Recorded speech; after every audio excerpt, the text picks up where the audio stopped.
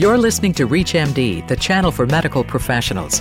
Welcome to Heart Matters, where leading cardiology experts explore the latest trends, technologies, and clinical developments in cardiology practice. Your host for Heart Matters is Dr. Jack Lewin, Chief Executive Officer of the American College of Cardiology. The concept of the Accountable Care Organization has many things going for it, not the least of which is its name. Certainly any entity for care that can encourage more accountability and organization than would seem to be available now is something that we could build on for healthcare reform. But there's more to ACOs than just the name. Why might these groups be one of our best options for better quality and reduced costs, helping patients, providers, and hospitals? Our guest today is Dr. Karen Davis, President of the Commonwealth Fund, a national philanthropy engaged in independent health policy research, and for many years, a trusted advisor to the Congress. Welcome, Dr. Davis. It's good to be here. Karen, there are lots of ideas floating around about ACOs out there. Can you explain what your concept of an accountable care organization might be, and perhaps in a broad sense, how you see it being incorporated into the healthcare system? I see an accountable care organization as ending the fragmentation in our healthcare system that's so frustrating to patients. We've surveyed the public on several occasions, and they express great frustration about the fragmentation of the system, the fact that their medical records aren't available when they go to see a specialist, that they repeat their medical histories over and over. It's just very confusing to navigate our healthcare system. Accountable care organizations show great promise of dealing with that frustration. It's a way of coordinating patients' care to make sure that they get the care they need from the providers that are best suited to provide that care, and do so in a way that minimizes waste, whether that's waste of patients' time or the total use of resources. Tests don't get duplicated. Patients don't have to come back again because records aren't available. They have a single source of care that is accountable for their total care, helping them achieve the best possible outcomes, and an organization that's accountable for the use of the resources that go into taking care of patients.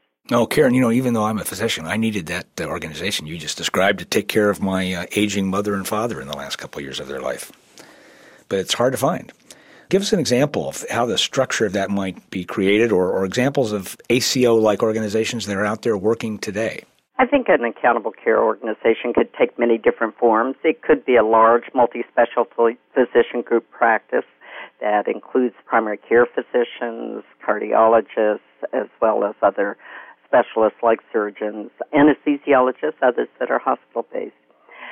It could also be an integrated delivery system. I think of that as an organization that includes at least one major hospital as well as a physician group practice. And it could be other types of organizations, for example, a hospital and a group practice coming together through a contractual relationship where they agree to share accountability for the care of patients. There are examples out there. There aren't as many as we would like. I'm on the board of the Geisinger Health System. That's certainly one example of an accountable care organization. It's an integrated delivery system. It has 3 hospitals. It has 750 physicians that work exclusively within that healthcare system. Obviously, they have the capacity to provide the full continuum of care from prevention to end-of-life care. But there are other examples out there. There are certainly many multi-specialty group practices that don't own hospitals. The Mayo Clinic, for example, doesn't own its own insurance plan. It has a hospital, it has a group practice, but it doesn't have all of the elements that one might have in an integrated delivery system like Kaiser Permanente. There are also independent physician associations that could step up to the plate and meet the conditions and expectations for accountable care organizations.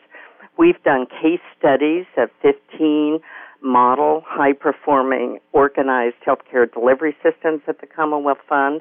One of them is the Hill Physicians IPA in California, which is a network of physicians. They all are practicing independently, but the network provides them with a lot of support that lets them provide high-quality care, is there to connect the different services together and could be a mechanism for providing Certainly. this kind of care. Yeah, Hill Physicians, Brown and Toland, Healthcare Partners in Southern California Right. seem to be doing this very well right now. And there are others across the country. So different kinds of structures could form. Even a physician hospital organization structure might be an early stage of this. Certainly, some have suggested that hospitals and the physicians that have privileges to practice at that hospital could become an accountable care organization. We'd have to work on some of those, the public relations side of some of those existing relationships out there. But so there's a number of ways that could go. What would make the ACO flourish in this environment as compared to the current environment? We need payment reforms, wouldn't we, to make ACOs really happen? Absolutely. The key to furthering this top model of care is to change the incentive structures so that organizations that do achieve good results for their patients can be rewarded for those that prevent hospitalizations by controlling patients' asthma, diabetes, congestive heart failure, reap the rewards of that better care. There are different models of changing payment that would work for different types of accountable care organizations, and it would be good to have an extensive, very rapid testing of a number of different models. There are two primary methods of payment that have been suggested that might be attractive to accountable care organizations. The first is modeled on a Medicare physician group practice demonstration of 10 accountable care organizations across the country, where they have reap rewards if they slow the increase in healthcare costs relative to others in the community. So if it's going up at 10% elsewhere and 5% within this organization, they are able to get share in those savings. So that's one model of payment. A second model of payment is moving more toward a total payment, a global fee for the care for every member that is served by the organization, that can take various forms so that it doesn't put the organization at undue risk. So the payer, if it's the government or a private insurer, could share in that risk if there were reasons why expenses were higher than projected, an outbreak of H1N1 flu or a major fire or a trauma event in the community that led to unusual costs called reinsurance or risk sharing or stop loss provisions. But otherwise, the organization would be paid a fixed amount for everybody, every patient who got their care through that organization, and they definitely would be rewarded if they were able to avoid avoidable hospitalization, prevent duplication of tests, better coordinate their care so there's less waste in the system. Well, if you're just joining us, you're listening to Heart Matters on ReachMD, the channel for medical professionals. I'm your host, Dr. Jack Lewin. Our guest is Dr. Karen Davis, president of the Commonwealth Fund, based in New York City. We're discussing the role of accountable care organizations in fostering integrated healthcare delivery systems, better quality, and hopefully more efficiency. Well, Karen, when we talked about the reimbursement, this idea of moving toward a global reimbursement strategy that allows people to manage dollars better, hopefully be more efficient, more effective, and at the same time improve quality, we think back to that dreaded C-word capitation, even though it's working quite well for HMO care in California today and a few other locations, and for Kaiser Permanente, for example. The one thing that we have today that we didn't have back in the 90s during the managed care experimentation was we have registries now that can help adhere to guidelines and performance measures and can protect against undertreatment. So how can we move that 85% of the delivery system, the doctors and hospitals that aren't integrated now, to these new accountable care organizations and realistically get that done?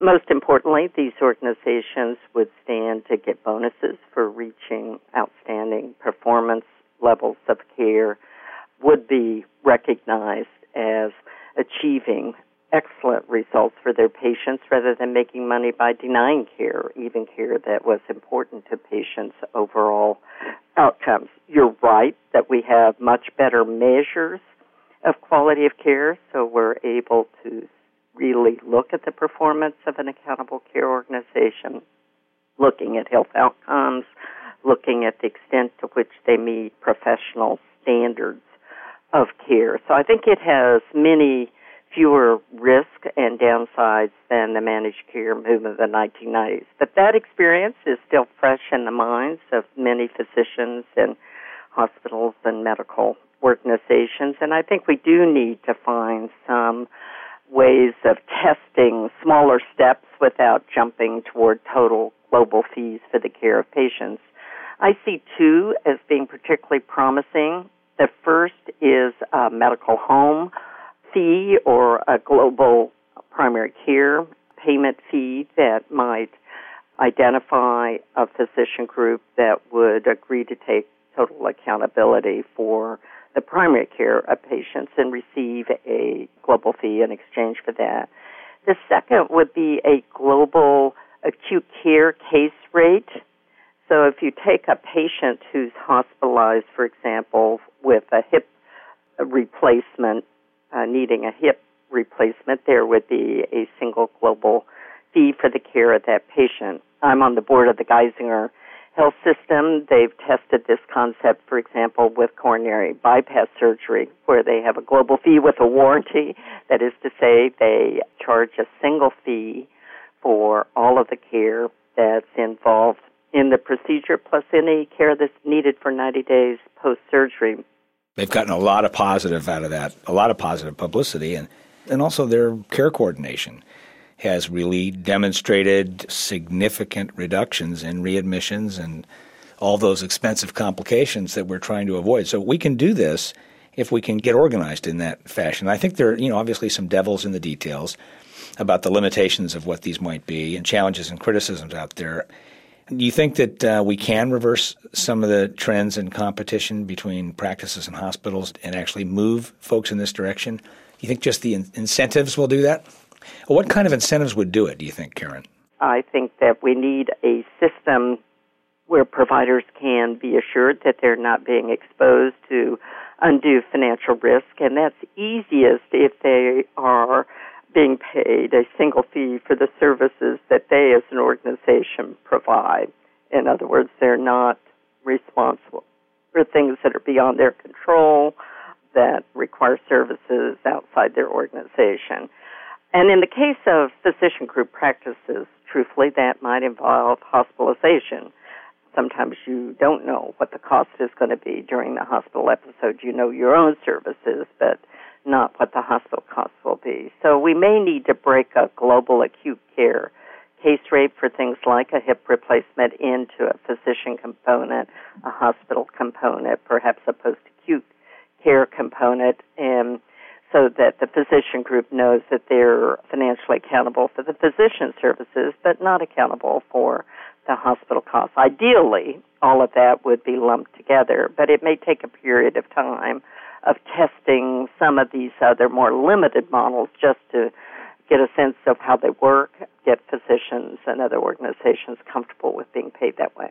In other words, we're going to have to experiment a bit to get there, and the ACC does, in fact, have some models for moving some pilots that would move people from non-integration to an intermediary step toward, hopefully, an administrative structure that could take bundled payments or episodes of care or a budget and try to get them in steps on the way with some gain-sharing incentives to get them there. We are in a period that requires some testing.